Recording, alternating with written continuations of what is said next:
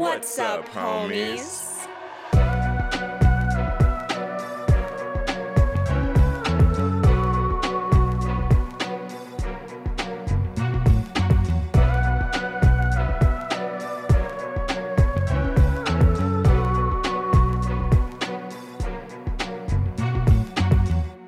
What's up, homies? I'm Erika. And I'm Roshane. And as always, thank you so much for hanging out with us today as we dive into our last spooky episode of October, coming at you hot and heavy the day before Halloween. So close. So close. Yet so far. Monday to Halloween being on Monday. But I guess Halloween was on Monday last year. True. And everybody probably did their Halloween parties this weekend anyway, so they probably are already deep into the Halloween as it stands. True. But regardless, it is Halloween adjacent. Mm-hmm. We're very excited. First things first, happy Halloween. Happy Halloween. You homies. I hope that you have a lovely Halloween. I hope that you do all of the things that you'd like to do, watch all the scary movies that you'd like to watch, and eat all the candy that you'd like to eat without making yourself sick, of course. But yeah, I hope you guys have a great Halloween, and I hope you guys have had a great October as well. I know for me and Roshane, we were talking about how we didn't feel like we did everything that we wanted to do in October. It felt like it just went by extremely fast. Right. But it was still great. If nothing else, the vibes are always immaculate in October. And for that alone, it's always a good time. Mm-hmm. Absolutely. And also shout out to all the spooky memes that are always in circulation every October. They really do get me through both my day and my work day. I just appreciate everybody who's out there, you know, doing the Lord's work and spreading those good memes. Putting them out there. Putting that goodness into the world.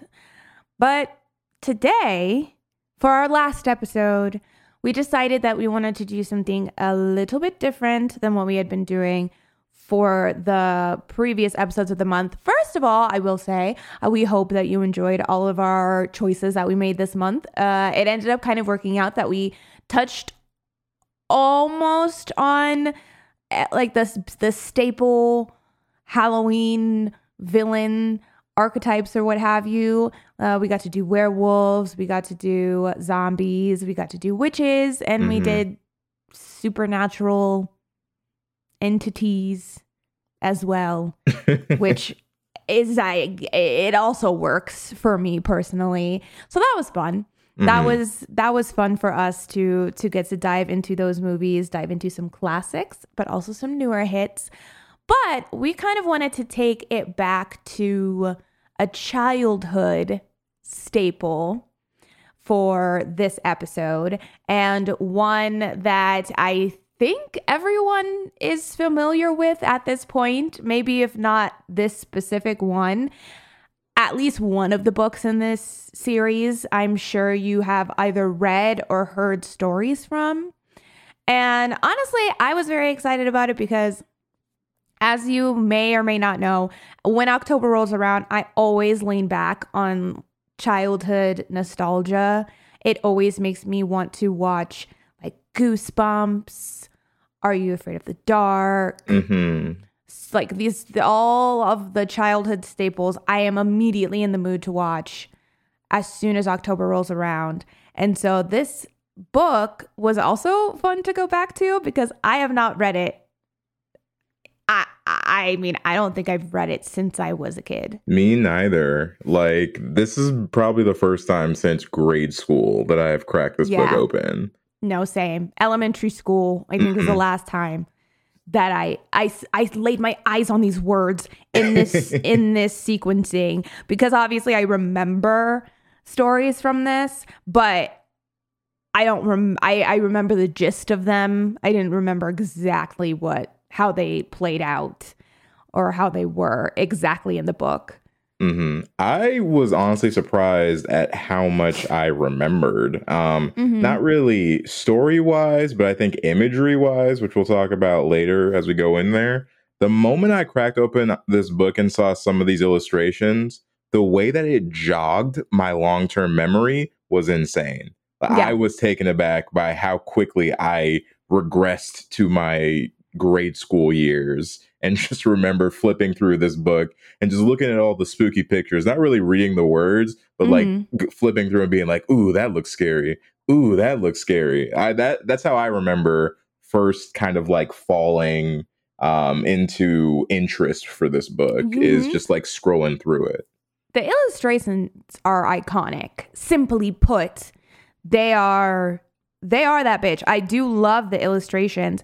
And I think that's the thing that I normally remember the most about this book is the cover, the original cover of that guy's head. Do you know what I'm talking about? And it's like his side profile. But it's got like the red and blue like on his eyes or something like that. Yeah. That is the version of this cover that I think I remember the most about this book. I remember the illustrations and some of the illustrations inside it. As soon as I saw them, I immediately remembered that feeling. It like transported me back. But I will say the new cover, I think the version that you have is the same cover that I have for mine. It doesn't hit the same for me personally. Damn. As the profile. I don't mind it. I don't think it's a bad cover by any means. I actually like it, but there is some nostalgia very much attached to that original image of that head just in the middle of the field. Very, very stark, very just draws you in. I agree. It's such a good cover. Yeah, because the new one is it's like a guy running through grass and he's screaming. It's still a great image. But yeah, I don't know. That first one, I just remember that first one, I actually did think that was quite scary. Like the first when I saw that when I was younger. And then also, of course, there's the version of the book that I think also has the cover from the movie as the cover. So there's a couple different covers on this book I haven't seen the movie version one. Oh, it's like it's Harold from the movie. Because I think that's the one that's like now a motion picture or something, which is true, but also I don't know why that feels very dramatic. Because right. it's not like a novel where the whole story is a motion picture. Right. I think it's just one of those things where it's such a household name, I feel like, especially for millennials too. Like even if you didn't read this book, you've seen this book, you've heard of this book. Like this book, I think for like most people will jog some kind of memory, which I think is pretty cool. I think so too. And I think it's a great introduction for younger kids to tiptoe into scary stories, because I know that is something that's fun when you're younger and you're at a sleepover or just hanging out with friends. Everybody always wants to tell a scary story. And I do think that these ones are nice in the sense of they're not too intense. They're quite short. They're still pretty bleak, though, at times. They're still dark. Yeah. But not so much so that I think that you'll be having nightmares about them. They're kind of just nice little quick flash in the pan types of stories where it's kind of fun in the moment. But nothing too crazy, I think, where it's gonna like be traumatizing for anybody. No, thankfully not, because like a lot of these are stories that are meant to be told with friends, like while you're hanging out, with even instructions on how to tell these stories, at least in the versions that I think Erika and I both got. So these are very much it's not just a title. It also is kind of like an all-encompassing phrase of like what these are. It's like, these are stories to be told, scary stories.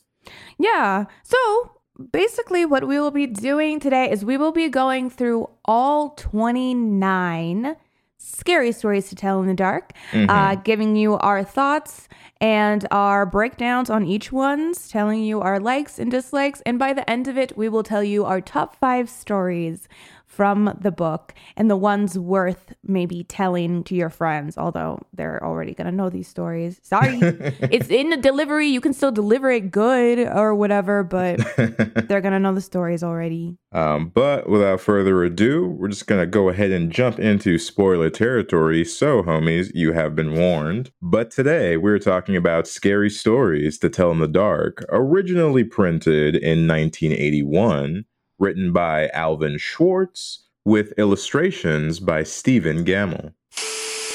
There are a great many scary stories to tell. There are ghost stories. There are tales of witches, devils, boogeymen, zombies, and vampires. These stories have been told for thousands of years and are told even to this day. And in this book, you'll find a collection of tales to give your friends a spectacular scare. Insert stolen body parts, several severed heads, and ghoulish dead man dance breaks here. This book contains several spooky tales catered for young readers. But are these simply children's stories? Or haunting reminders of what we're truly afraid of? Also, meet Idoti Walker. End of story. Okay, so going into our first story. So you're right. It's actually, this book is split up into sections. Mm-hmm. These first stories that we're going to be talking about are all in the chapter, where basically they are stories that are meant to have jump scares. Mm-hmm. And so all of these ones, they tell you how to deliver the jump scare, which it's jarring to read, but makes sense when you think about the fact that you are supposed to be reading this to other people. You're not supposed to be just reading it alone on your couch like I was. Mm-hmm.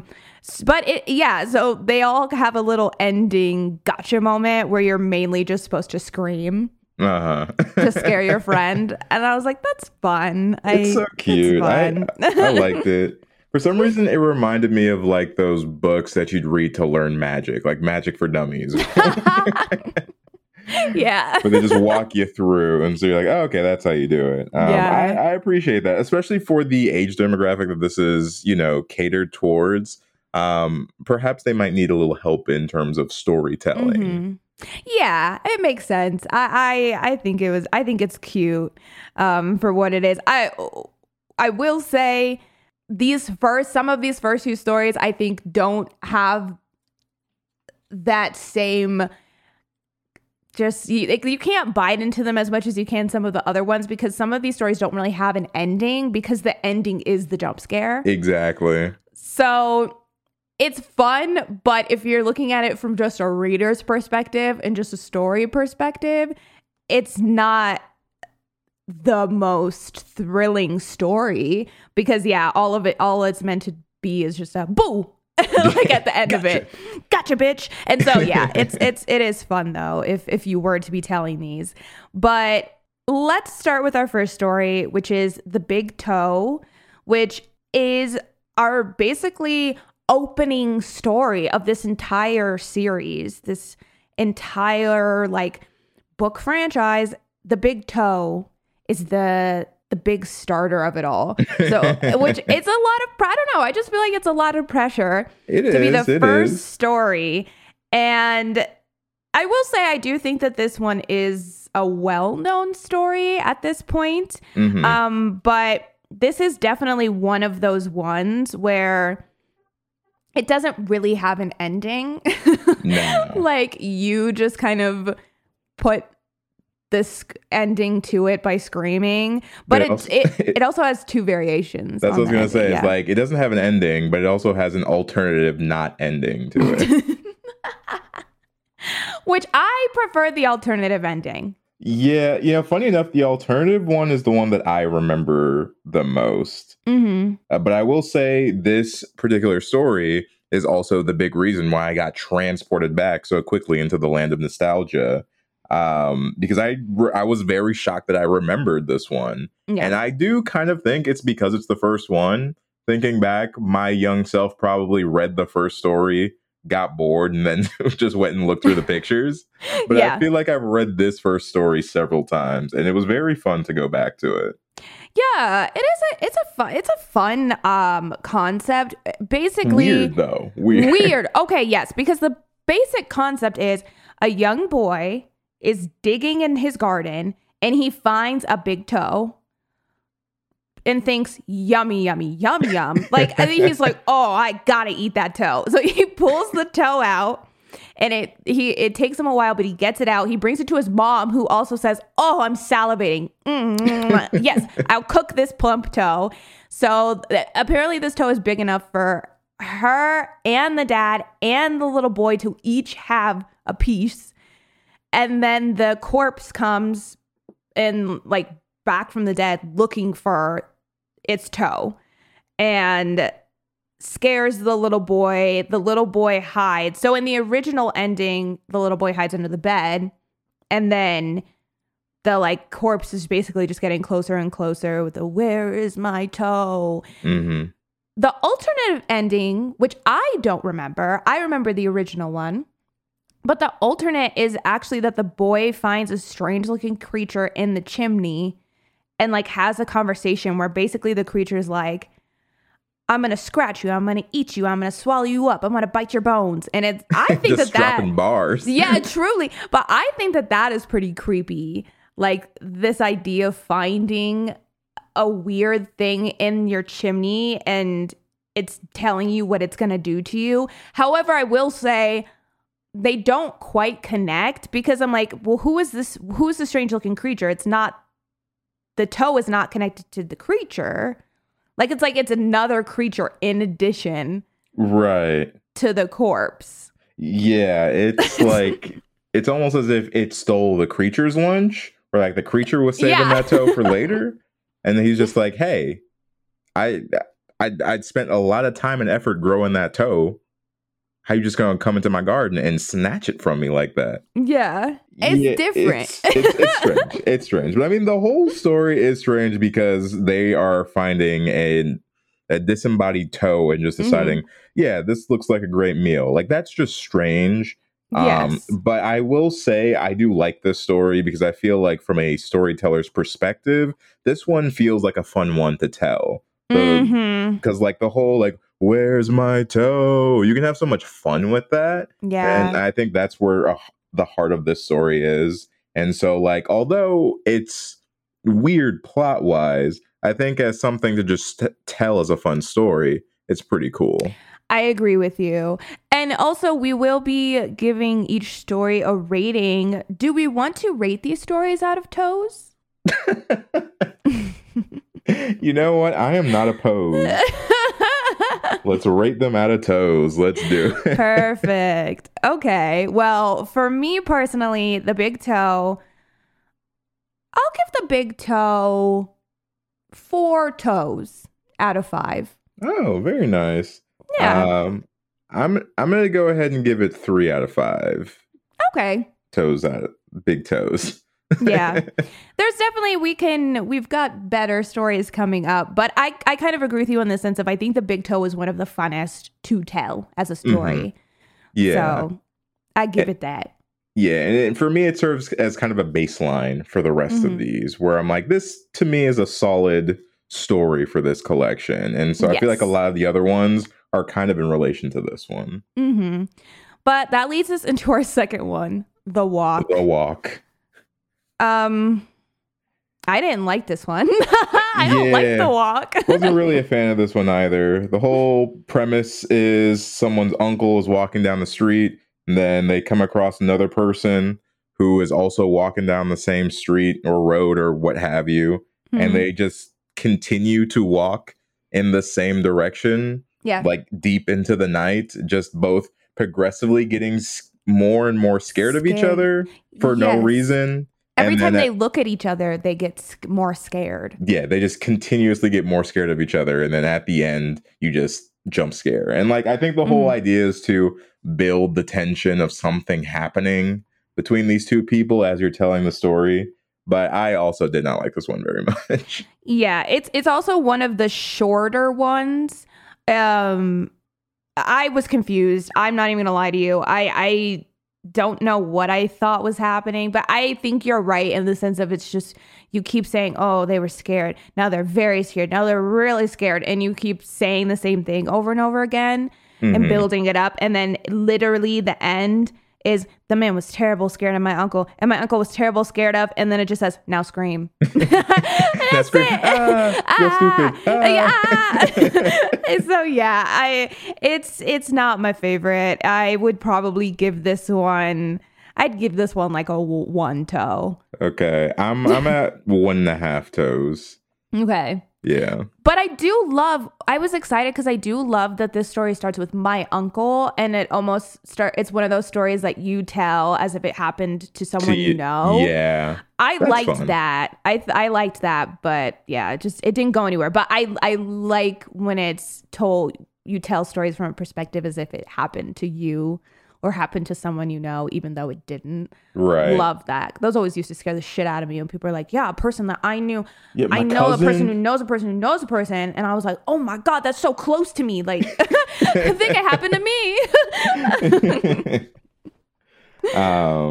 But all right, next up we have What Do You Come For? The scary chimney story. I like What Do You Come For? I like the idea of this crickety crackety thing kind of dropping down. It's another thing where it's something in the chimney, but it's like an old lady who lives by herself and she wishes for company one night, and this basically not skeleton, but this corpse comes out of the chimney, but like the feet first. And so she just kind of keeps seeing this big gangly guy come down, and then he fucking starts dancing. And she's like, who do you come for? And he says, I come for you.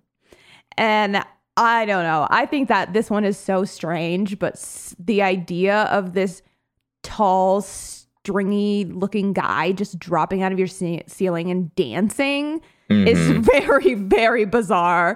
Look, it's the dancing that took me out. I'm going to be real with you. I was all about it. And then he started dancing. And then my brain went, what the fuck? Yeah. But what I like about this one is I think the imagery is really good, especially with the partnering illustration for it. I think this one, even though it's short, it's very easy to visualize everything that's happening. Like, this is one of the ones that I could see someone doing like a 1.5-minute short feature of, and just like actually shooting this one. Yeah. Because like the imagery is so visceral, and the way it's described, even though it's for a kid's book, you can really picture a lot of these details. And not only that, but yeah, the idea of like the pieces falling and then he puts himself together, I think is so interesting. Like it's such a compelling visual idea of just imagining being this woman and watching this happening in front of you. I think would lead to a super striking scare.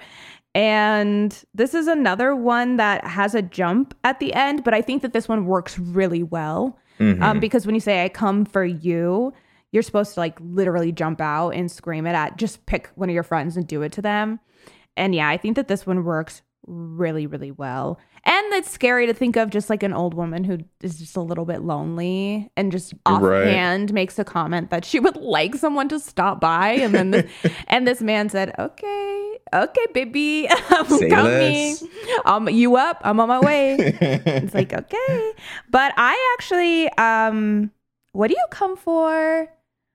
I would actually give What Do You Come For like a 5 toes out of 5. This is one of my favorite stories. Okay. All right. Well, I might have to disappoint you then. I'm sorry.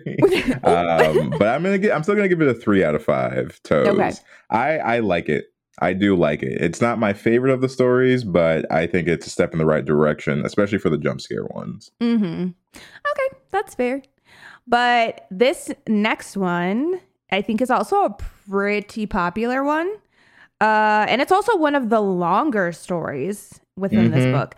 This one is Mitai Doti Walker. Yeah, this one I very viscerally remember this picture of this guy's head. This is burned in my long-term memory. I mean, it is a great picture. It's just, it looks so just disturbing because it's just the severed head just on the ground. But it's like you see that image, then you go into the story, and so like now you're picturing this thing as you're reading through this tale. But this is like one of the first of a couple haunted house stories that are in here, where it's mostly about people being brave enough to stay in a haunted place long enough for a prize or whatever. And so this one, we have a boy and his dog have decided to attempt the haunted house. And while they're there, the boy starts to hear singing. And then the singing is coming from some disembodied voice somewhere. But his dog starts speaking and responding in song to this voice that's coming out of nowhere. Yeah, this Scooby-Doo ass dog. The Scooby-Doo out of nowhere starts singing. And it's eventually just like a back and forth until finally the dog disappears, the head is there, and then, you know, it is going to attack you and you scream at your friend. Yeah, it's like they keep getting louder and louder. And the dog says, Linchy Kinchy Kali Mali Dingo Dingo. Translation? That's what they're saying the whole time. The boy is shook. And actually the dog dies. Like, sorry, warning, like dog death warning. The dog dies from fright when the bloody head falls out of the chimney. Dog looks at it, takes one look and goes, ugh, and dies, which is crazy because were you guys not duetting for the last 7 hours with each other and now it's too much to take? Yeah, this story is another just strange one, but I feel like you're right, and like this is a very memorable one, and another one that seems like it's probably a lot of fun to tell. Like, true. If you're about this story and you give an A1 performance of this story, I don't think you can go wrong. Because I mean, it's got everything. It's got severed heads, it's got singing, it's got haunted houses. You got the whole gambit here, really. Right. The song itself, though, never understood it. Would love to know what it meant or what it was in relation to. I just think if I heard, this is a story that I feel like you're right and that it would be fun to tell, but I almost prefer just reading it because I think if I heard this out loud, it would make me giggle just because I feel like the person who's telling it having to loudly sing these words would make me laugh. Right. Because at one point it's just like Linchy Kinchy, like it's so much, and so that would be a little bit silly, but it is a good story. It's a crazy premise. I think I would give this one 3.5 toes out of 5. Okay. I'm gonna give this one a 3.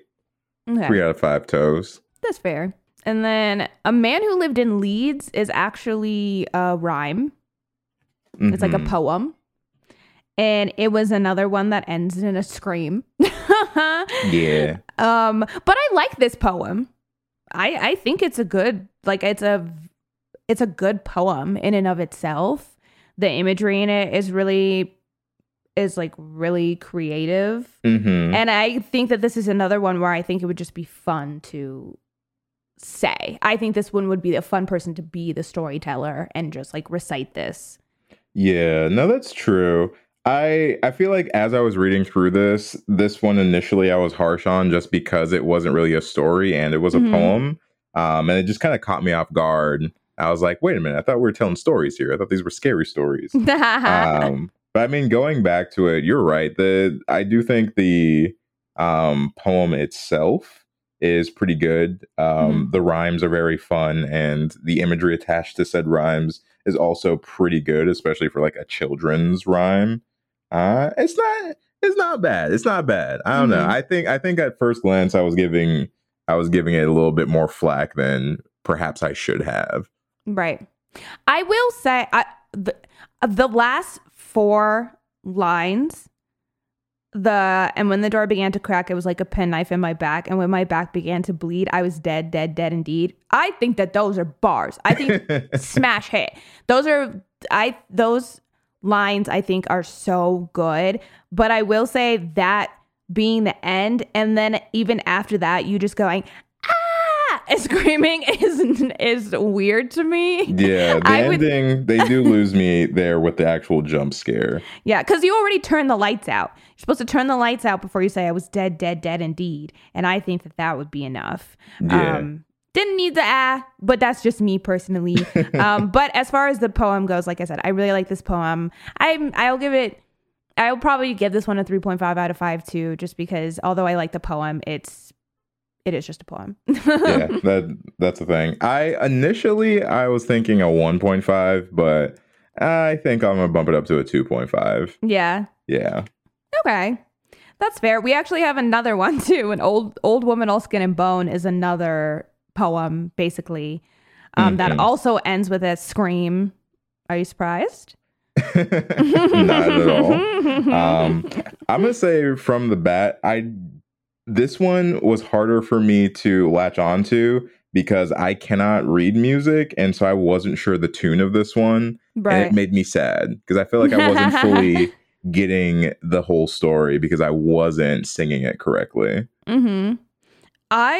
What I like about this little story though is it's like this old woman is just so sleepy. She's me for real, because she walks all the way to the church and says, oh gosh, I need to stop and just rest, and then she walks 5 more steps after resting and then says, oh, I need some more rest, and sits down and chills again. But the whole thing is that she sees a corpse on the ground that looks all the way messed up, and she asks the preacher, she's like, oh, is that what I'm gonna look like when I'm dead? And the preacher goes, yeah, you are. You're gonna look rough. Check. And that's the end of the story, or the song, I suppose. Yeah, the moral of this one is just getting old is scary. Yeah, ooh, yeah. But it's old age. Truly, but you're right. I think it would be nice to know the tune of it. I'm sure I could find it if I had thought to look it up, and they do literally, at least in the versions we have, they give the musical notes so if you can read music, you'd be able to siphon whatever the sound actually is supposed to sound like. Yeah, but I don't like this one as much as the previous one, so I would probably give this one like a 2. 2 toes out of 5. Yeah, that's fine. I don't fear old age, so I'm giving it a 1.5 out of 5. I'm ready. Yeah, let me rest after every step. The next chapter are the ghost stories. So we're getting out of the jump scares and we're getting into these stories that have full beginning, middle, ends. The first one is called The Thing, not to be confused with John Carpenter's The Thing or The Thing from Outer Space. But this one is actually a pretty cool story. And actually really scary. I thought the imagery of this one, to me, I feel like, especially if I was younger, might actually freak me the fuck out, because it's 2 friends, best friends, who besties. They're best friends. This is very important. I mean, I guess not really, but it just puts emotional weight, some stakes on the relationship. Best friends have been since childhood, and they're outside just chit-chatting, and inside of a field, they see something crawl out of the field and stand up. What? And they think it's a guy. They think it's a man, but they can't tell because it's so dark. And it keeps just reappearing. And then at one point, they start running, and then it starts chasing them. And when they finally see what it is, they see that it's a skeleton, like a very just skeleton-esque looking thing. And then bestie Ted gets sick and dies a year after that happens. And Sam says that the night Ted died, he looked just like the skeleton saw. So it's almost like they were seeing the future. Like it was like that was Ted. Yeah. It was like a premonition, like a ghost coming in warning.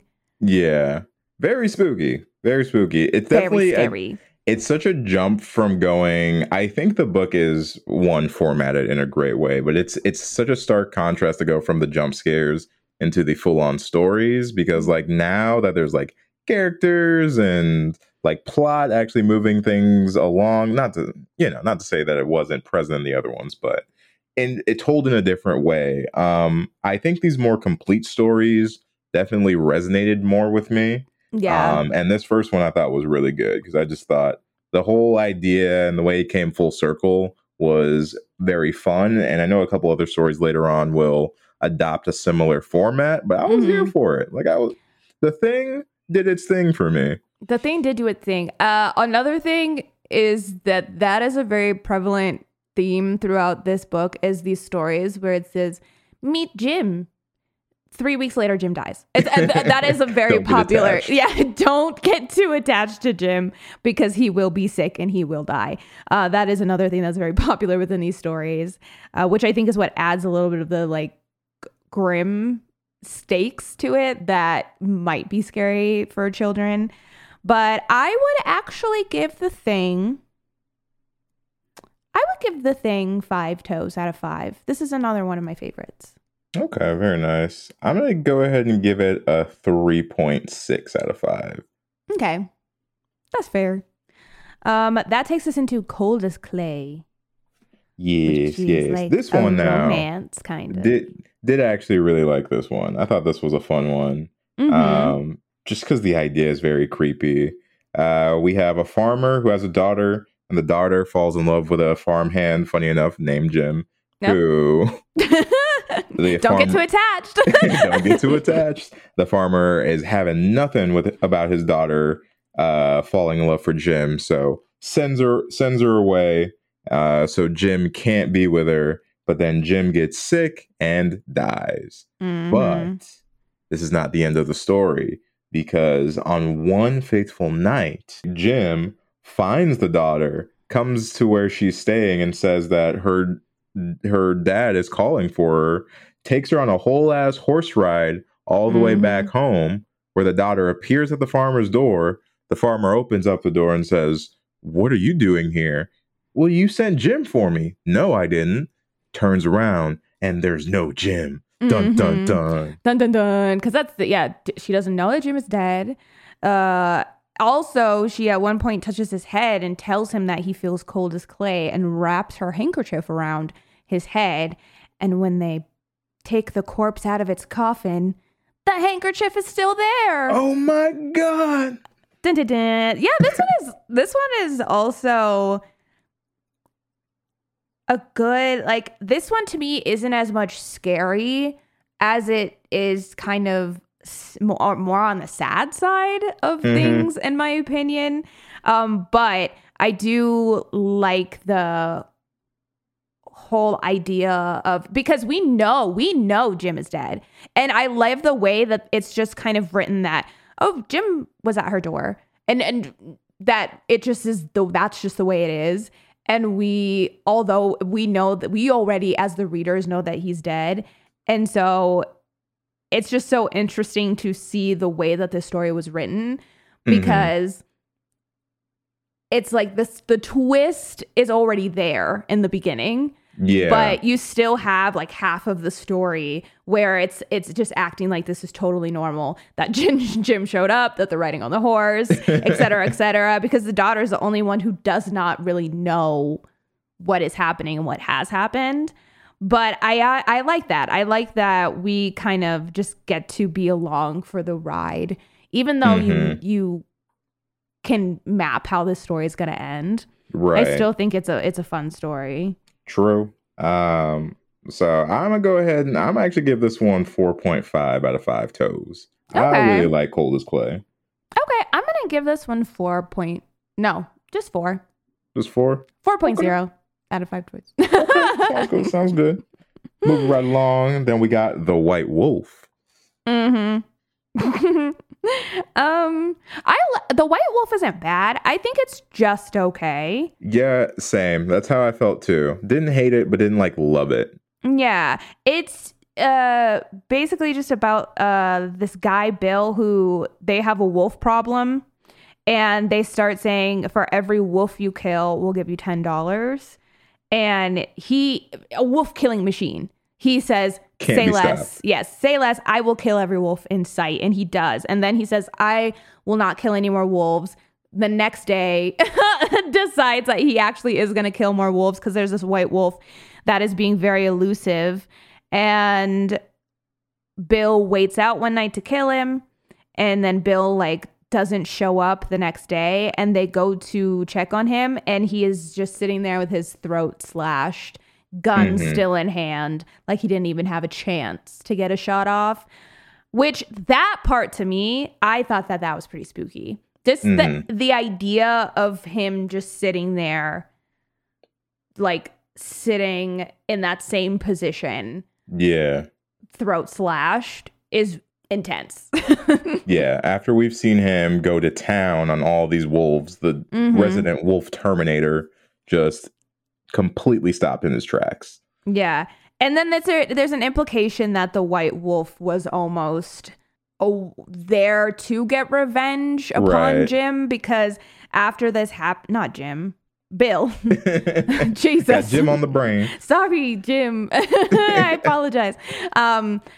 Yeah, to get revenge on Bill for how many wolves he had killed, because once this happens, the wolf is never seen again. Yeah, and I also like that idea. Yeah, it's like a revenge specter or something like that. Yeah, I like it too. I think it's I think the story's fine. It just there's nothing about it that wowed me per se. So although I like it, it's just not one of my favorites. Yeah, same. I would give this one 3. 2.8 toes. 2.8. I'm gonna go with 2. I'm gonna go with 2 out of 5 toes. Okay, that's fair.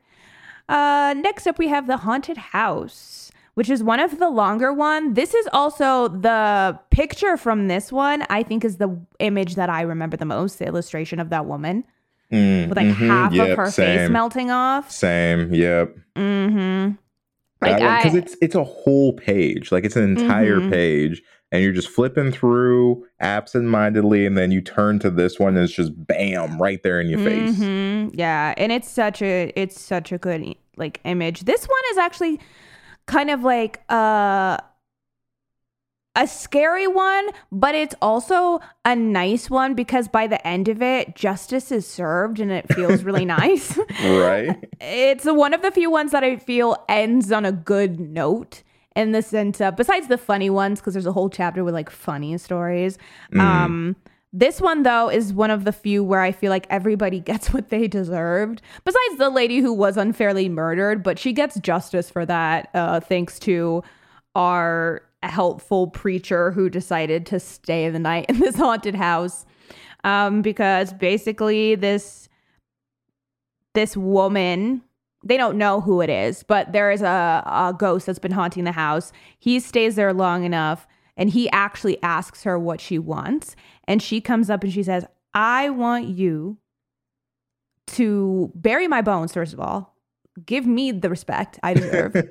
And then she says that she wants him to expose the guy who murdered her. And if he does, then she will give him all of the money that is hidden in the house.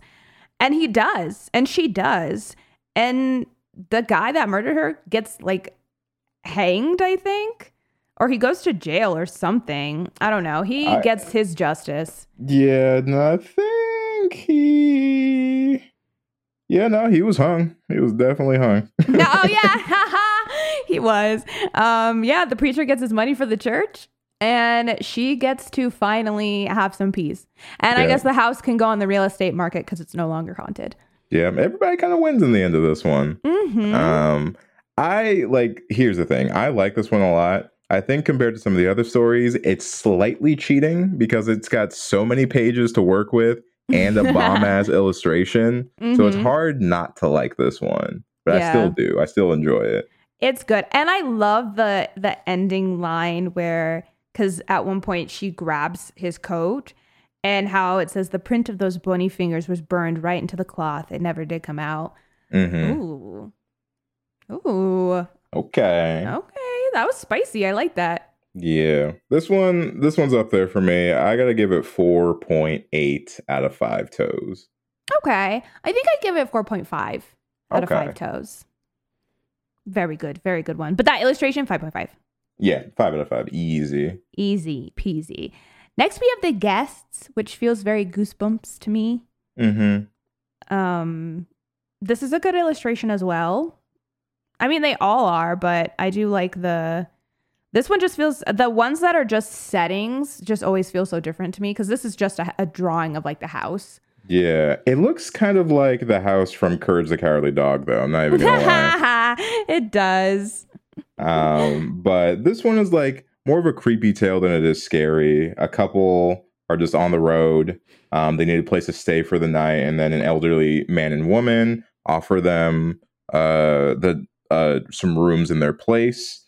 They really want to pay for it, and they're like, no, it's fine. So they come in, they have a nice chat, have a nice evening. In the morning, they still leave them some money and go and, head off into town. But then they find out from the townspeople that apparently the house that they had stayed at burned down years ago. And they were like, no way, that's not possible. So they go back to the house, and lo and behold, is nothing but the scorched remains of what was once a home. But the kicker is the money that they left on the table was still there. Was still sitting there, thankfully untouched. Could you imagine if they came back and the money was burned and it's like, why? Like, come on. That wasn't necessary. Come on. We could have used that.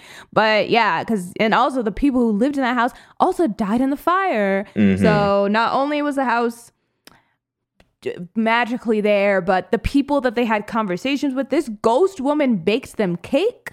She made them coffee. They were having a good old time. Honestly, not the worst case scenario. If you have to deal with ghosts, this is not the worst kind of situation you could be in. You needed a place to stay. They provided one for free. She made you baked goods. You had coffee. You had a nice conversation. And then you were on your merry way. If you didn't find that all that stuff, that would have just been a very pleasant interaction. Like, this is the best case scenario you can hope for with a ghost. Absolutely. You know what does creep me out about stories like this, though? And like stuff like this and like Blind Manor? It's just the implication of that particular night, what you were doing in relation to the real world. Like if somebody drove by that house while they were having their grand old time with the ghosts, like what did that look like? What did they see? Right. That part always spooks me. Imagine you're like, oh, let's get a little frisky. And because are people who drive by, are they going to see nothing there? Are they going to see the house? Or is it just going to be you having sex in the middle of the burned down house that an old woman and old man died inside of? Are they just going to see that? You do have to wonder what the outside, but it also seems like there's nobody even really goes in this area anymore.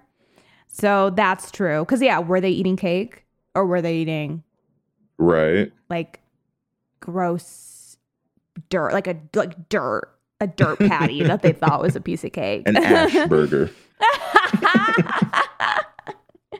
But it's pretty standard story, but still told well. This one for me is kind of like right in the middle. I feel like I would give it maybe like 2.5 out of 5. All right, I'm near there. I'm at 2.8 out of 5 toes. Nice. Speaking of, well, not toes, but speaking of body parts, this next section is called "They Eat Your Eyes, They Eat Your Nose." This is just about all kinds of things. So we're getting into stories that are just about different scenarios. But we have another song, the Her song. This one's fun. I like the Her song. I think that this is a particularly creepy one for a child, because it's basically saying you're gonna die. Eventually, you will die. You will be put in this hearse. You'll be put under the ground. Worms will eat your body. Your body will turn to like pus and just gross. And like you will just be that when you are dead. And when you're dead, you will be suffering for the rest of your life is basically what this song is. Yep. You know what this song feels like the type of thing an older sibling tells to their younger sibling who's like, I'm gonna live forever. And they're like, oh, really? Guess what really happens to you? Guess what? Also, and pus pours out like whipping cream. You spread it on a slice of bread, and that's what you eat when you are dead. Disrespectful. Stop. That's disgusting. You're doing too much. Like, you don't have to do all that. Not only am I going to die, worms are going to eat my body, but now you're telling me that I'm going to have to just taste shit and piss in my mouth for the whole rest of my, like, for all eternity? Mm-hmm. Relax. I'm a child. I'm young. I'm but a girl. Leave me alone.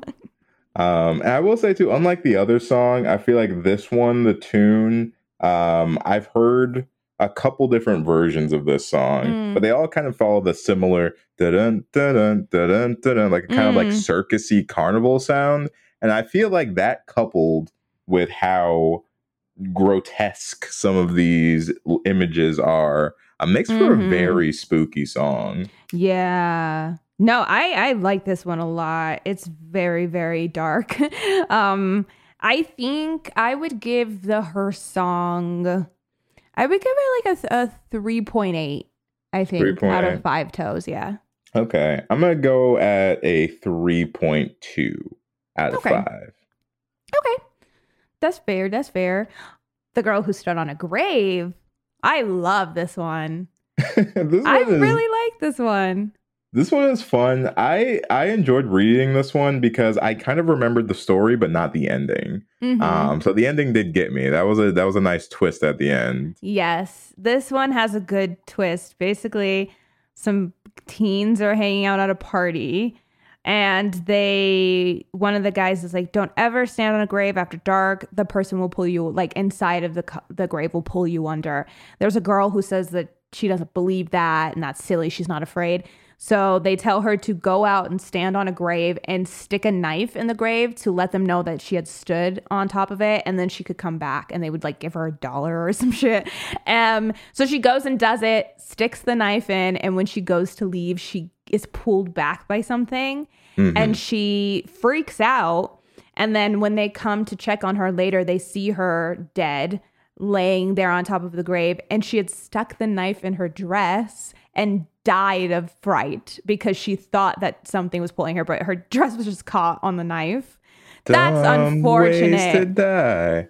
Truly unfortunate. I mean, that is just like the worst case scenario that could have been. For $1? For $1. Like, he literally says, I'll give you $1 if you stand on a grave.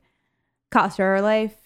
God damn. Yeah. I mean, like, this one, obviously not so scary once you reach the end, but I feel like as you're reading it does a good job of making the story seem scary. And I think even you as the reader are kind of in the girl's shoes of like, oh no, the thing's got me by the leg. Yeah. And the fact that it just cuts to the next day, I think is very smart, because then the reveal just feels more like, oh damn, really? That's what happened?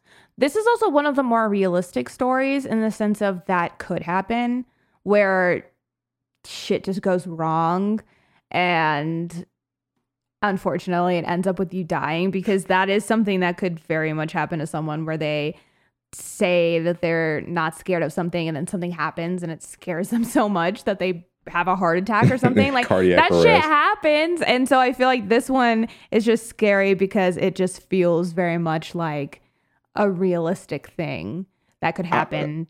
I mean, I guess so. This is another one that is falling into that territory of like, God, what it would have been like to just be a passerby while this story is happening.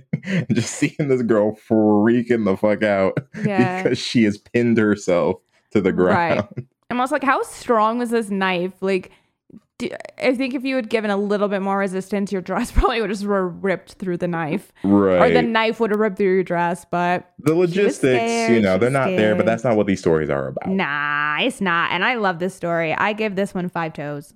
You give them 5? All right. I'm gonna be a little bit meaner. I'm at like 2.5 out of 5. That's okay. That is very fair. I think that this is only because it's silly. I think that's my biggest factor. It's a one step too silly. But I don't know. Something about that twist. I didn't see it coming. I really didn't. But okay. A new horse. I didn't like this one. Yeah. Speaking of silly, this one again veered very much into too silly for me. This one we have a witch story where basically a woman just comes to these 2 farmhands' room and turns one of them into a horse every night. Yeah. And then just rides them around. Just rides them around just for fun, just cause. Mm-hmm. And so in order to figure out why this one farmhand is so tired, he swaps places with the other farmhand who finds out what's happening. Oh, snap, because he also gets turned into a horse. However, he figures out this horse changing system so that at one point she gets off of him.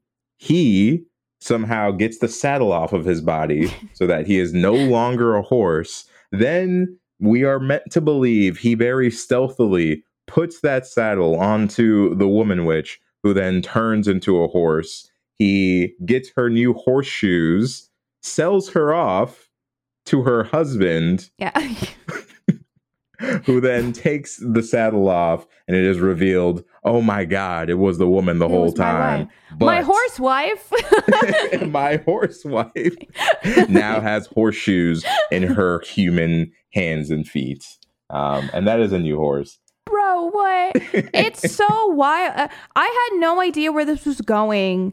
And yeah, it just kept getting crazier. And every sentence got wackier and wackier. And I said, please, where are we going? Please, I want to get off. I want to get off this ride.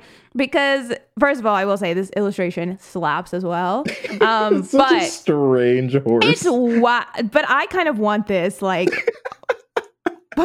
on my wall because it's just so wild. This would kind of be a fun tattoo, actually. Yeah, truly. I feel like if you were like a person who likes this book and also likes horses, you should get this specific horse tattooed. Share us your horsewife tattoo. Yeah. Shout out to the horsewife. Because yeah, once he switches with her, yeah, just casually is able to learn the spell, turns her into a horse, rides her to where she lives. He doesn't know who she is. They've never met her before. Goes to the specific farm that her husband is at so that he can trick the husband into basically giving him a horse for free because he trades the wife for a new horse. And the husband's like, yeah. And yeah, she just turns back and that's the end of it. What? I mean, I just think that I think you're right. This to me feels very much like a weird episode of like a cartoon. Yeah. I don't quite get it. I don't quite understand. I would probably have to give this one like one toe. I really did not. I did not enjoy this story very much at all. It's all right. I'm right there with you. I'm at 1.5 out of 5 toes. Not my favorite. Wacky, but I can't. I just can't. But next up, we have alligators. Another one that is kind of weird, and it's the story itself is simple, but the idea is kind of weird. Wait, what? Because I'm just looking over the horse story again, and the fact that the witch rides him to a house party. And it says there's a lot of music and dancing. They were having a big time inside. Like, that's why she turned him into a horse. So she could go to a party by herself, left her husband at home. Like, and she has horses at the farm. They have other horses. Oh, yeah, that's so true. Why did you need to turn someone into a horse? You already had horses. I'm sorry. We can go to the note. That caught my eye, and I forgot that was part of the story, is that she literally brought him to a house party and like hitched him up outside. You know what? I take it back. 5 out of 5. The story's brilliant. It's a masterpiece. All right. But next we have alligators, which again, simple story premise. We have a woman who marries a man from somewhere far off. They have kids together, but he has a strange habit of every night he goes out swimming. And some nights he'll be swimming for the entire night. No explanation. He just does it. And then as soon as the kids are old enough to learn how to swim, he does the same thing with the kids. Goes out in the middle of the night, goes swimming till God knows how long. All of a sudden, the wife starts telling the townspeople, hey, I know this sounds crazy, but I think my husband is an alligator, and he's trying to turn our kids into alligators too. Of course, the town thinks that she's crazy, but then one day she comes running into town, drenched in water, letting everyone know that, hey, my alligator husband and my alligator kids just tried to sink me in the pond and force me to eat raw meat to also turn me into an alligator. Please send help. Of course, they think that she's crazy, but then it turns out the family is never seen again. However, all of a sudden, fishermen are now talking about how they have noticed 3 alligators in the pond, 1 big one and 2 small ones. Dun, dun, dun. I like this story, actually. I do think the scariest part about it is the fact that no one believes her. She actually ends up being put into a mental hospital because they think that she is so crazy and that everything she's saying is so ridiculous. And so her son and her kids just go off on their lives living as alligators, and everyone just continuously thinks that not only is she crazy, but anyone who mentions the alligators are crazy because there are no alligators around here. This is another one where the premise is really wacky, but it works for me in this story in a way that it didn't work for me in the other story. Because I just something about it. The idea of all of this happening, although silly, for some reason, to me, this is more of like a spooky premise than fully silly. It's like, I think it blends the two together much better, because there are some things of like the idea of marrying this person that you think you know, and then they go to the river and swim all night, and then they do the same thing with your sons, and then they try and do it to you. That to me is creepy. Like the alligator thing is the silly aspect, them actually turning into alligators, but everything else I think is just weird enough that it's like creepy weird and not just silly weird. Yeah. I don't disagree with you. My issue with this story is just, and it's telling, a lot of it is hearsay, where it's like, I'm letting you guys know that this is happening, but like we don't get to see the creepy thing that's happening, which is a taste thing for me, where it's just like my imagination of him just swimming around casually as an alligator isn't very frightening. So it just didn't do it for me in that way. But this plot to me reminds me of like a So Weird episode. I feel like this would be the plot. It's actually very similar actually to an episode of So Weird. I think that's also why I like it. Maybe. But it's still, for me, it's on the lower end, just not because it's bad, but for me, it just feels uneventful. So I'm gonna give it like a 2 out of 5 toes. I'll give this one a 3.5 out of 5 toes. Okay. And that moves us into Room for One More, which is basically just about this guy named Joseph, who one night a car comes into his driveway and he turns around and it's a hearse. And the driver rolls his window down and says, "There's room for one more." And then the hearse drives off. And then the next day he goes to this office building, and he goes to get into the elevator, and the same hearse driver is in there, and he says, "There's room for one more." And Joseph says, "I'll wait for the next elevator." And then he hears screams because the elevator then drops and kills everybody in the elevator dies. And Joseph says, "Oh my God." And that's how the story ends. It's just this like death basically coming to try and get Joseph, and he is able to evade death. But everybody who was on that elevator does not. And it's apparently a packed elevator, so many people die in this accident. Joseph was an unwilling participant in the newest Final Destination film. Yes. And for that reason, I love this story. This one's like one of my favorites. Just because like it's quick, it's straight to the point. The premise, I think, is very spooky. And then the way that it plays out is very bleak, very grim. Our character survives, so it's like not all bad, but still the story itself is just a terrifying blip in time to me. So I really got this one's a 5 out of 5 toes for me. Honestly, same. Yeah, this one to me is so good, and it's so short. You're right, so short and to the point, but still one of the more impactful stories. But it's funny because then it's followed up by one of our longer stories, which The Wendigo, which honestly might be the longest story in the book. But The Wendigo is all about a wealthy man who wants to go hunting in Canada. He finds a Native American guide, basically, who will take him and show him where to go. And they make camp. And a Wendigo comes in the middle of the night and takes the guide. And it's basically just about how the business or the wealthy man is like, shit, goes away as fast as he can, comes back next time, thinks that he sees the same guide. But when he goes to like interact with him, although it was at one point a man sitting there, when he goes to interact with it, it just turns into a pile of ash.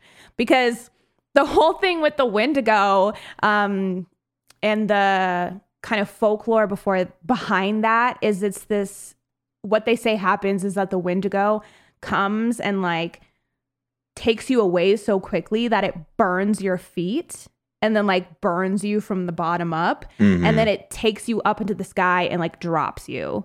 And that is what is implied to happen in this story.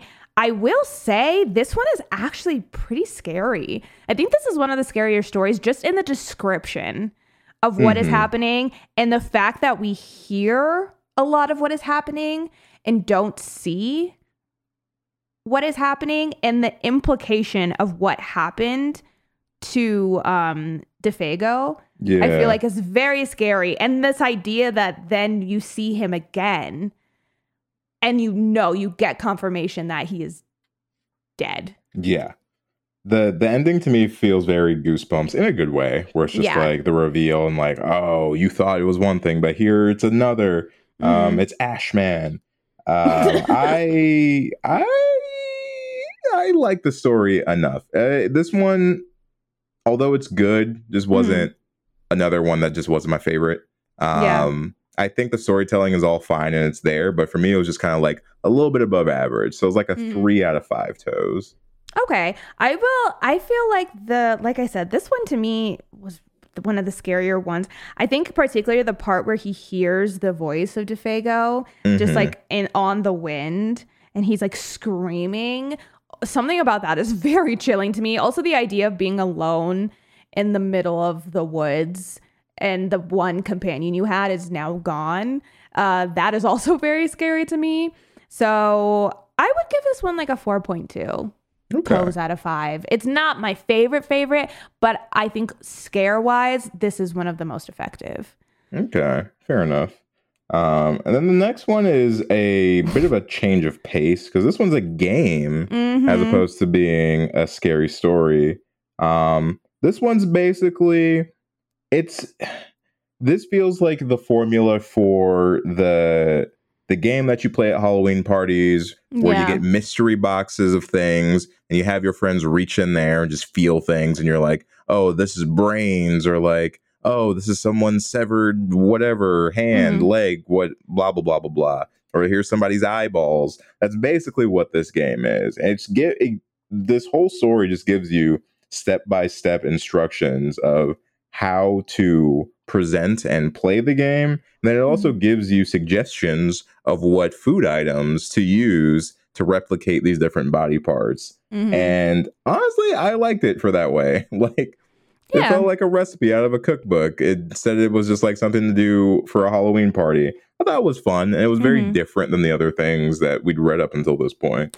Yeah, I did think it was interesting, though. They have like, okay, his brains, you'll have a tomato, eyes, grapes, like his ear, a dried apricot, all these things. And I'm like, yeah, of course. And then they say, and his heart still beats now and then, a piece of raw liver. How? Because this is like meant for people who are younger and a fun little game for them. And like, imagine going up to your parents and being like, oh, I want to try this thing with my friends. Like, oh yeah, I need yarn. I need ketchup. I need a raw liver. Okay. I'm like, I think we could have found something a little bit more accessible for that one. Maybe. But I mean, should one commit so hard as to do that? I'd be shooketh and a little bit upset if I reached into a box and touched a raw liver. So, you know. Oh, I'm pissed. Yeah. Immediately, I'm pissed. I mean, yeah, it's a fun game. I would give this one probably like a 2.8 out of 5 because I can see how it's a fun game. It's just not something that I would ever personally like. This is the kind of stuff that I'm not super into. And so it's just something I would never see myself doing. And so although it was fun to read it and be like, oh, that's cute, I wasn't that like into it or like excited about it. Yeah, no, I feel that. This is something that I would probably try at somebody's place, but I wouldn't host myself. Yeah. But I'm still in the same realm, like a 3 out of 5 toes on this one. Okay. Which brings us into, may I carry your basket? Could I? Please? Please, may I? Good evening, ma'am. I just want to carry your basket. Oh, that's very nice of you. That's what... that was fun, because I just like how she says, that's very nice of you, and that was followed by wild laughter. Okay. All right, so this one, another short one, but a lot kind of happens in that. Where you got this guy in Sam, he's out on a cold night. He's trying to carry this lady's basket, and then when she hands it to him, she sees that there's a severed head in the basket, and also the person who was carrying the basket did not have a head, and so now the severed head and the headless lady chase poor Sam, and the head bites both of his legs, and that's the end of the story. Yeah. The head bounds through the air on its own because it never says that she's carrying her head in her hands. It literally says that they both are running after him. So yes, the head jumps onto his legs. It must leap in order to chomp on poor Sam's legs. My question to you is, do you think that this head was rolling or was this head bouncing as it chased after Sam? I love to imagine that it was bouncing in a way that it almost made it look like it had little legs. Like because I feel like it bouncing is like gives me the idea that it's kind of like gaining momentum and like working its bounces up until it can bounce high enough to chomp on one of his legs. He shakes it off, runs faster, and then she's bouncing again immediately. I would love to imagine that is the method of travel. Same. For the severed head. But yeah, like the story's not bad. It's the ending that just didn't do it for me. Where he just gets nibbles on the leg, which I very much assumed something far more nefarious was going to happen to him. So I feel like Sam got off a little bit easy. And for that, I'm giving this one 2.8 out of 5 toes. Okay. I don't even mind that he just got little chomps on his legs. My biggest gripe is that after biting his leg, it just says, then they were gone. Honestly, it took me, I thought there was going to be more. I like went through the pages. I was like, oh, and I had to reread it to understand that they meant that the lady in the head just disappeared. Yeah. That was not my favorite way of just ending the story. It's like, okay, and then they were done, I guess. They got over it. That was the only thing that was a bummer. I would give this one like a 2.3 probably out of 5. Okay. Very fun, very fun. But we're in a new chapter. We're in the like urban legends chapter, basically, because these are all stories that we have heard many times before. And they're all stories, though, that honestly, this is probably the scariest chapter, but that's just because they picked urban legends that are the scariest to me. Okay. And that I've heard a lot. Like, I remember hearing these stories so much when I was younger, like growing up, and variations of them. Okay. There's honestly, for me, there's only one in here that I'd heard before with a variation. Yeah. The rest of these were new to me. But the first one in here, The Hook, this one I remember from this book. That was not an intentional rhyme, I promise you. Okay. But it's mostly because of the imagery of the hook. When I turned this page, I was like, oh, snap, I remember this story. Yeah, this one is the one with the couple in the car. They hear on the radio that there's an escaped killer out there and that he has a hook for a hand. One of the couples, usually the girl in the couple, gets scared and decides that she wants to leave. They go home, and when he goes around, she hears a noise, and then she decides that she wants to leave. They go home, and then when he goes around to open the door for her, he sees that the hook is lodged in her door. So he had been trying to get into the car. There's like a couple different variations, I feel like, with this one about like where the hook is. I've heard... Even there's like a slight variation of this story where it's like the couple is out and it's the same thing. They hear about the killer and then like the guy leaves to go pee or something. And then she hears a noise on the top of the car and she like thinks it's the killer and she drives away. And then it ended up being like the boyfriend's body was like hung from a tree and it was like his feet were tapping the top of the car. That sounds familiar. That one, that version actually sounds familiar.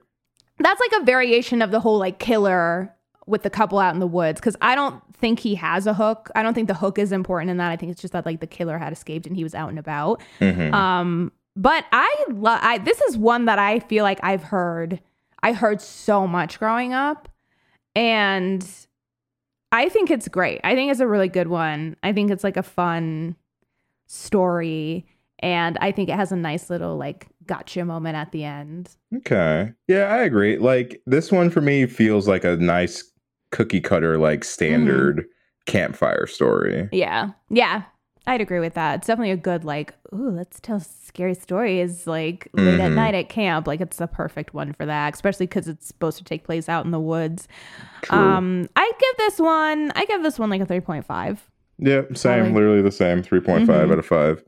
Yeah, which brings us into the white satin evening gown, which this is not one that I don't remember. I didn't remember this one. I didn't remember the story, but another picture that I did remember. I remember this dress. Okay.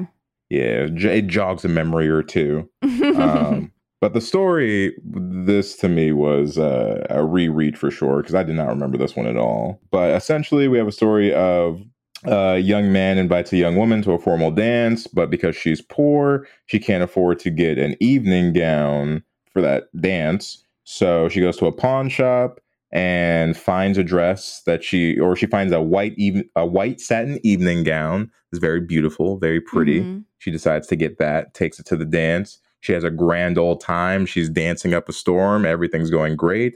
But then she starts to feel a little bit ill and decides to go home. And then turns out the next day, the young lady is dead. And when they try and figure out what happened to her, how did she die? It turns out that the dress had poisoned her via embalming fluid, because this dress had been stolen from a funeral home director or something like that. And so there had been embalming fluid left over in the dress. And when she danced and started to perspire, it mixed in and got into her body somehow and killed her. So it's like a cautionary tale of don't steal clothing from dead people. Yeah, the lesson we all have to learn in our lives. The lesson we should all take from this one. And it wasn't my favorite, I will say. Yeah.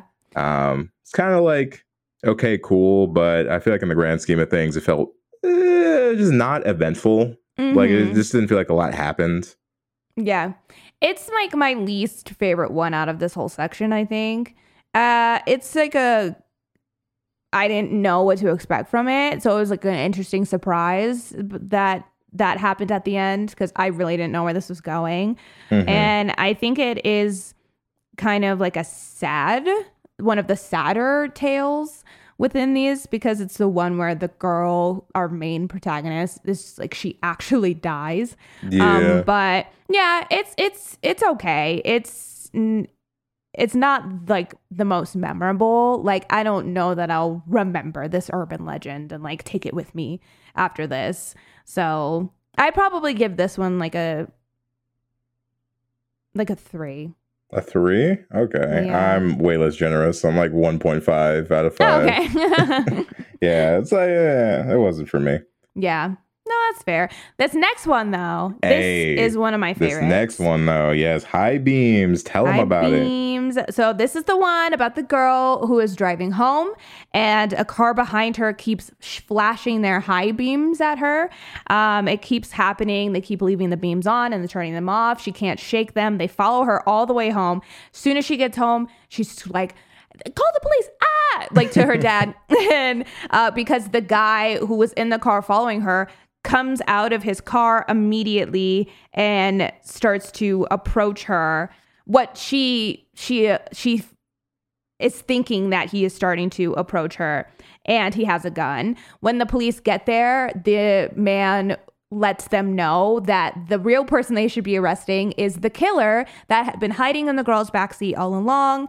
And every single time that he would stand up to stab her or overpower her, the driver would flash his high beams, because it would make him go back down. And that is why he was doing that the whole way. That's why he followed her home, and he saved her life in the end. This one is so scary to me, because it's just the idea that you can get in your car and not know that someone is in there, and like maybe not realize it. You get in your car, you just start driving right away. Don't think about it. I love the way, I've always loved that this is one of those stories where it seems like it's so clear on what is happening. And then it turns out that the thing that you think is a threat is actually trying to help you. And the place that you felt safe in your car, well, that was actually the threat. Like, there was a much bigger issue happening that you weren't even aware of. That to me is always so scary. Yeah. And this is also the one that I had heard before. Okay. And so I remembered this story, and I agree. Like, the way that the twists and turns that it has are fantastic. The whole idea is very, like, it's very timeless in that way, because again, the car is safe space for a lot of people. So like, this particular instance is something that I could see a lot of people fearing happening to them at some point in time. So really scary. And I think another 5 out of 5 toes for me on this one. Same. 5 out of 5 toes. It simply must be.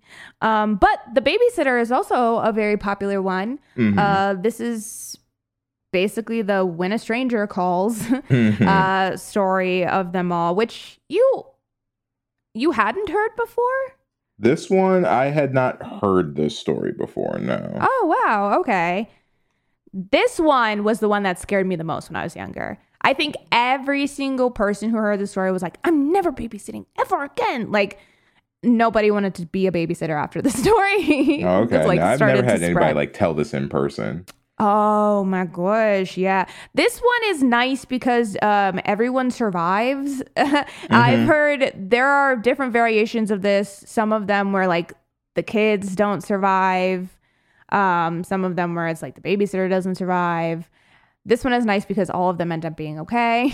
But yeah, it's like every 30 minutes, a babysitter gets a phone call from this guy who says like won't be soon now, 30 more, or like 2 more hours, 1 more hour, like I'll see you soon, blah blah blah. Yeah, it's giving this countdown to something. Yes. And so she calls the operator, and the operator says next time he calls, we'll try and track it.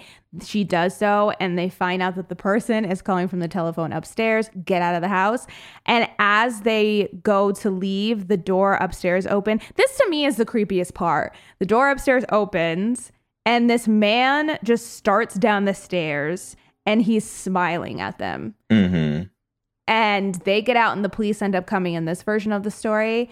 But just the idea that someone could just be in the house with you and just walk down the stairs and do whatever he had planned to do is horrifying. It's the implication again with this one. This idea that that man has been up there the entire night, just biding his time for whatever reason, for tension, dramatic effect, what have you. It's super creepy. And I do think the ending image, especially in this version too, of just like the guy with a creepy smile, but like he gets arrested, and I'm sure like you still just see him walk off with that same smile. Terrifying imagery. Definitely one of the scarier ones in this book, for sure. For sure. And like I said, this is one of those stories that I feel like made people so scared about babysitting for forever. It was this one, and then the one with the clown that I feel like everyone didn't want to do. The one with the clown? I haven't heard that. That's the one where it's like a babysitter is at home and she keeps going up to check on the kid in the room. And there's a creepy clown in the room. And like keeps, every time she goes in there, it like makes her feel nervous. It like unsettles her. At one point, the parents call and she mentions the clown, and she says like, "Hey, can I like move the clown? It's freaking me out." And the parents go, "What clown?" And it's, oh no. Yeah. And it's like a killer who dressed up as a clown. Oh no. I've never heard that one. That's terrifying. Yeah. Those were the two where I was like, guess babysitting's not the job for me. But for this one in particular, honestly, I'm also gonna give this one 5 toes. 5? Yeah. That's solid. It's a good one. I'm gonna go ahead and give it a 4.6 out of 5. Okay. Still up there. Pretty good. Yeah, still up there for sure. Now we get into the funny stories. Yeah, quote, the funny unquote. punchlines. Across the board, all of these are like lower for me. Yeah. Not like, here's the thing. They're all cute. They're all fun. They're all, they fit within this book. And I actually kind of like the idea of like a palate cleanser at the end of like funnier stories. But like just none of them really hit for me in the grand scheme of things. And I kind of hate that these were the end. Like I wish that these were maybe in the middle and we ended with one of the other chapters. Just because these ones aren't as memorable to me, and they don't always they don't always land. You know what's funny is the one that out of these I remember is the Viper one. Oh yeah. That one, I just remember just because it's kind of funny. Like, it's fully just a, like, language barrier story. Yeah. The lady keeps getting a call about a viper is coming soon. And she freaks out because she doesn't understand what that means or who they are or who this viper is. And when the viper finally gets there, he is a window wiper who has come to wipe her windows. Yep. This is the one that I heard from kids all over the playground. Yep. Way too many times. All the time. That punchline is the one that this is one that I remember. I forgot it was from this book, but as soon as I read this, I was like, oh, I remember this. Yeah. So for that, I give this one actually like a 2.5 out of 5. Yeah. Only because of nostalgia, and like the punchline does make me like smile at least. I'll rock with you on that. I think I'd give it a 2.5 as well. Which then goes into the attic. This one is just a story about this guy who lives with his dog, and then his dog goes missing, and then he hears a noise up in his attic. He goes upstairs to investigate, and then he screams, and then this story relies on the fact that you scream, because it goes, then he opened the door and then you scream, and then you're relying on someone asking, why did Rupert scream? And then you're supposed to say, you'd scream too if you stepped on a nail in your bare feet. Ching. Okay, but like what does that have to do with anything else? We never learn more about the dog. The dog just goes missing and never comes back. That's it.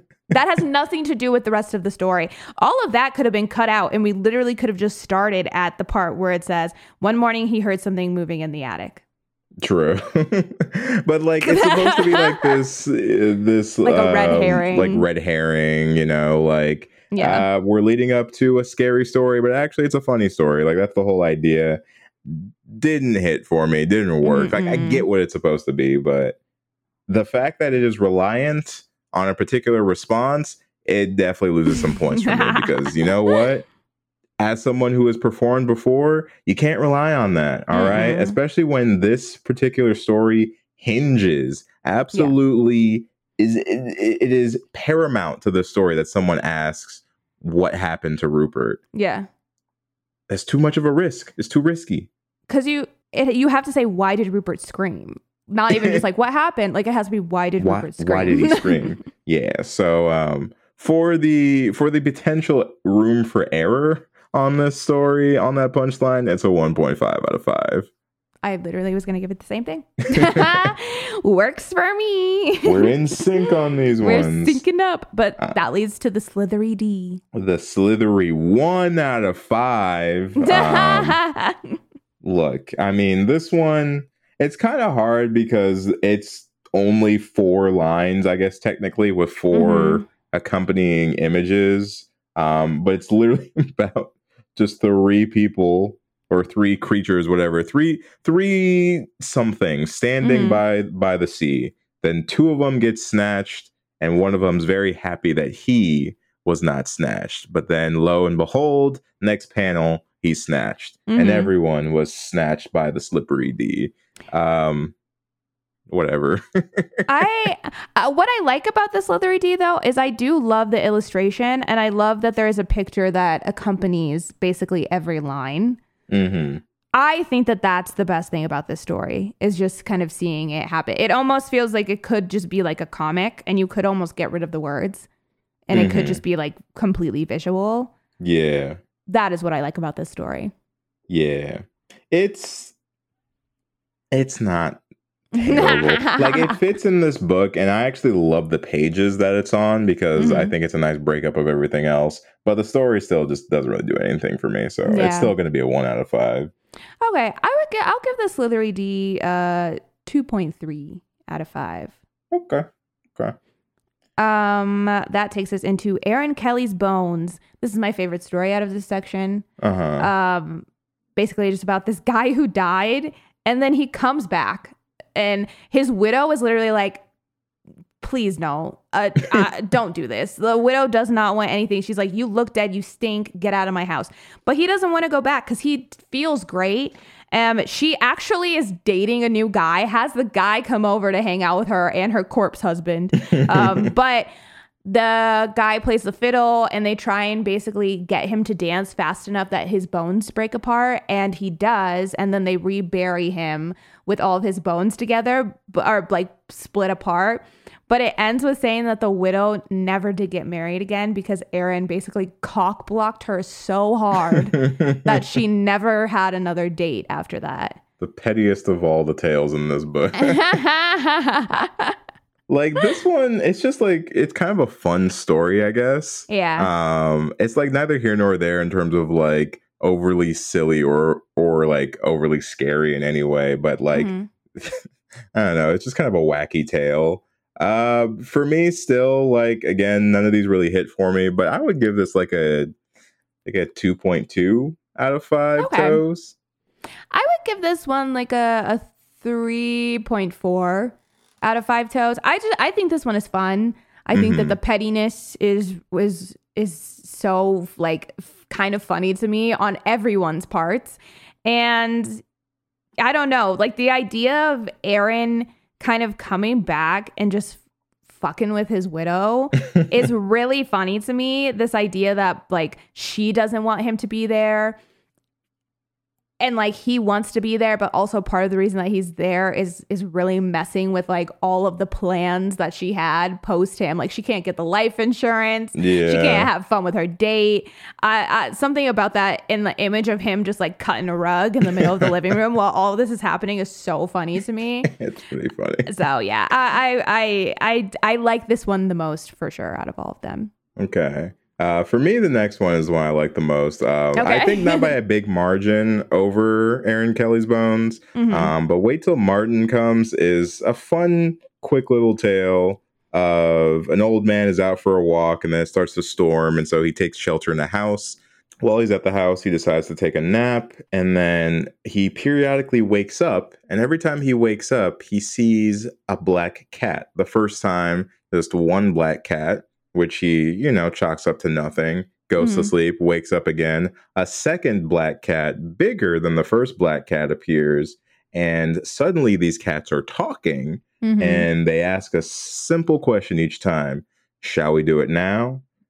To which the newest cat will respond, no. Let's wait until Martin comes. And this happens once again. The old man, of course, at first thinks he's dreaming. But as these cats get progressively bigger and continue to say, no, let's wait for Martin to come, the old man says, nah, I'm good. I'm going to leave. And he dips out and says, you know what? When Martin comes, you can tell him I couldn't wait, which the black of this story, the black of it all, I think I just love it for that reason. Good on you, my guy. Yeah, don't wait. Granted, you stayed past a single cat speaking, which I still would be like red flag, but I get it. You're tired. I was it's a long say, night. Like, shoot, when you're tired enough, you let a lot of things fly. But yeah, the fact that he had the wherewithal to be like, oh, even bigger cat, fooled me once, shame on you. Like, nah, I'm out of here. I appreciate that. I appreciate the survival instincts of our old man here. This to me is the one where the joke lands. Like this to me is the only one where I feel like the little punchline at the end lands the best. And so for that, I like this story because I feel like when I was reading it, I wasn't super into it, but I feel like the end of this one is worth it. Yeah, and so I enjoyed that. I would probably give this one a 3. Yeah, I'm with you there. I'll give it a 3. Nice. Well, 3 out of 5 for Martin. I almost wish that was the last one because then we get the ghost with the bloody fingers, and I don't. For this to be the ending story, it's just a little like yeah, a little unfortunate on this one. Yeah, it's just all about this. Once again, it's like a room at a hotel that's haunted, and every time someone says that they'll go in there because they don't care about ghosts, but then they get spooked and then they leave. But every time the ghost comes out, its fingers are bleeding and it's moaning, bloody fingers, bloody fingers. And so everybody keeps coming in and running. And then finally, the last person who comes checks into the room, brings out his guitar, begins to play. The ghost comes out, and the man just keeps playing his guitar because he doesn't care. And then finally, the guy gets annoyed, and he says, "Cool it, man. Get yourself a Band-Aid." Ba-dum. And that's how we end the entire book, bro. Entire story. Get yourself a Band-Aid. A Band-Aid. That's how you deal with all forms of being scared or feared. Just get yourself a Band-Aid. Get yourself a Band-Aid. I feel like the whole premise of this one is supposed to be the idea that the guitarist isn't afraid of bloody fingers because he's a guitarist, which I think is supposed to be the punchline. But it just feels weak, especially compared to like, even though Erin Kelly's Bones wasn't my favorite, I do feel like we were on an uptrend with the funnier ones with Erin Kelly into Wait Till Martin Comes. And I feel like on this last one, we just kind of fully go back in the other direction. Yeah. We slip back into like, oh, that's it territory. It's so similar. The setup of it feels so similar to stories that we've had earlier. They were much better. And then for the punchline to just be like, oh, get a Band-Aid. Like if your fingers are bloody, get a Band-Aid. It just feels really weak in the grand scheme of things of what it maybe could have been. So yeah, I don't know. It's unfortunate since this is the last story, but honestly, I give this one like a 1.8. Okay, you're better than me. I was a 1.5, but close. It was close. But with that, that is every story from the first Scary Stories to Tell in the Dark. Yeah, that was quite the ride. Some different ones than I had remembered there being. But I will say there was more in there that I actually really enjoyed than I was expecting. So I would be interested to know your like top 5 stories out of all of them. Like which ones were your favorites? And I'm trying to think. I think I know for the most part what mine are, but I'm trying to decide like what my number 1 is, because I had, as you guys heard, I had quite a few that were like 5, 5 out of 5s, but I'm trying to figure out like which one I'm like, yeah. No, I feel that, and honestly, like I going into this, I had ratings for all of these, and a lot of these ratings have actually changed while this conversation was going. So yeah, my ratings did change while we were talking anyway, so it's a little bit jumbled now. But I think I have like my top 5 in no particular order. Okay. I would say for me, it's gonna be High Beams for sure. Room for One More. The Babysitter, Cold as Clay. Okay. And then on the this is the only one that's probably ranked, but on the tail end of it, I'm gonna put The Big Toe, just because that one, that's my nostalgia one. I gotta have it on that list there too. Okay, that's fair. I think I'm going to do What Do You Come For? Okay. The Thing. Okay. The Girl Who Stood on a Grave. The Babysitter. Okay. And then I think my number 1 would be Room for One More. Nice. Yeah, I think my number 1 is between High Beams and Room for One More. I think they're tied for me, but those two for sure are like the top of the top, the creme de la creme. Yeah. Okay. That's fair. Yeah. I actually, it was kind of harder than I anticipated to choose my top 5. But yeah, I'm happy with the list as of now, I think. But it was really fun to revisit this. I really enjoyed it. It's actually made me want to read, because there are some of these that I never read. So it's definitely making me want to check out some of these other ones, because there are a lot of iconic stories that aren't even in this first one that get introduced in later books. So, I mean, if you guys would like to hear us do this with the other books, let us know, because I really enjoyed this, and these books are really easy reads. And yeah, super easy. I would not mind at all doing this again if you guys enjoyed this. But I would be interested to know if you guys have a favorite from this first one, which story you remember enjoying the most, if it's been a while since you've read it. You can let us know on our social media. We are Homies of Horror on everything. Or if you prefer to talk to us in our Discord, you can always slide into that. It's where we hang out with the homies and chit chat about horror, but other things as well. The link for that is going to be in our social media bios. Also, you homies should come and check us out on Twitch. We stream there on Mondays. We play spooky games, hang out with the homies, have some chit chat, some laughs, some screams. We'd love to see you there. The link for that is also in our social media bios. You can also email us. We are homiesofhorror@gmail.com. You can email us requests, recommendations, and business inquiries. And last but never least, if you are so inclined, we'd very much appreciate it if you leave us a rating or a review. You can do both on Apple Podcasts. The more we get, the better. Recommends our show to more listeners. And we just like to hear what you homies are thinking of the show. So if you have an account and haven't done that, we would love for you to. Over on Spotify, it's super easy to leave us a rating by clicking the stars underneath our name. But that is it for us today, homies. Once again, happy Halloween to everybody. Happy Halloween. Hope you have a great day. And next time we will be seeing you, it will be November. So we will see you next month, homies. Catch you next time, homies. Bye.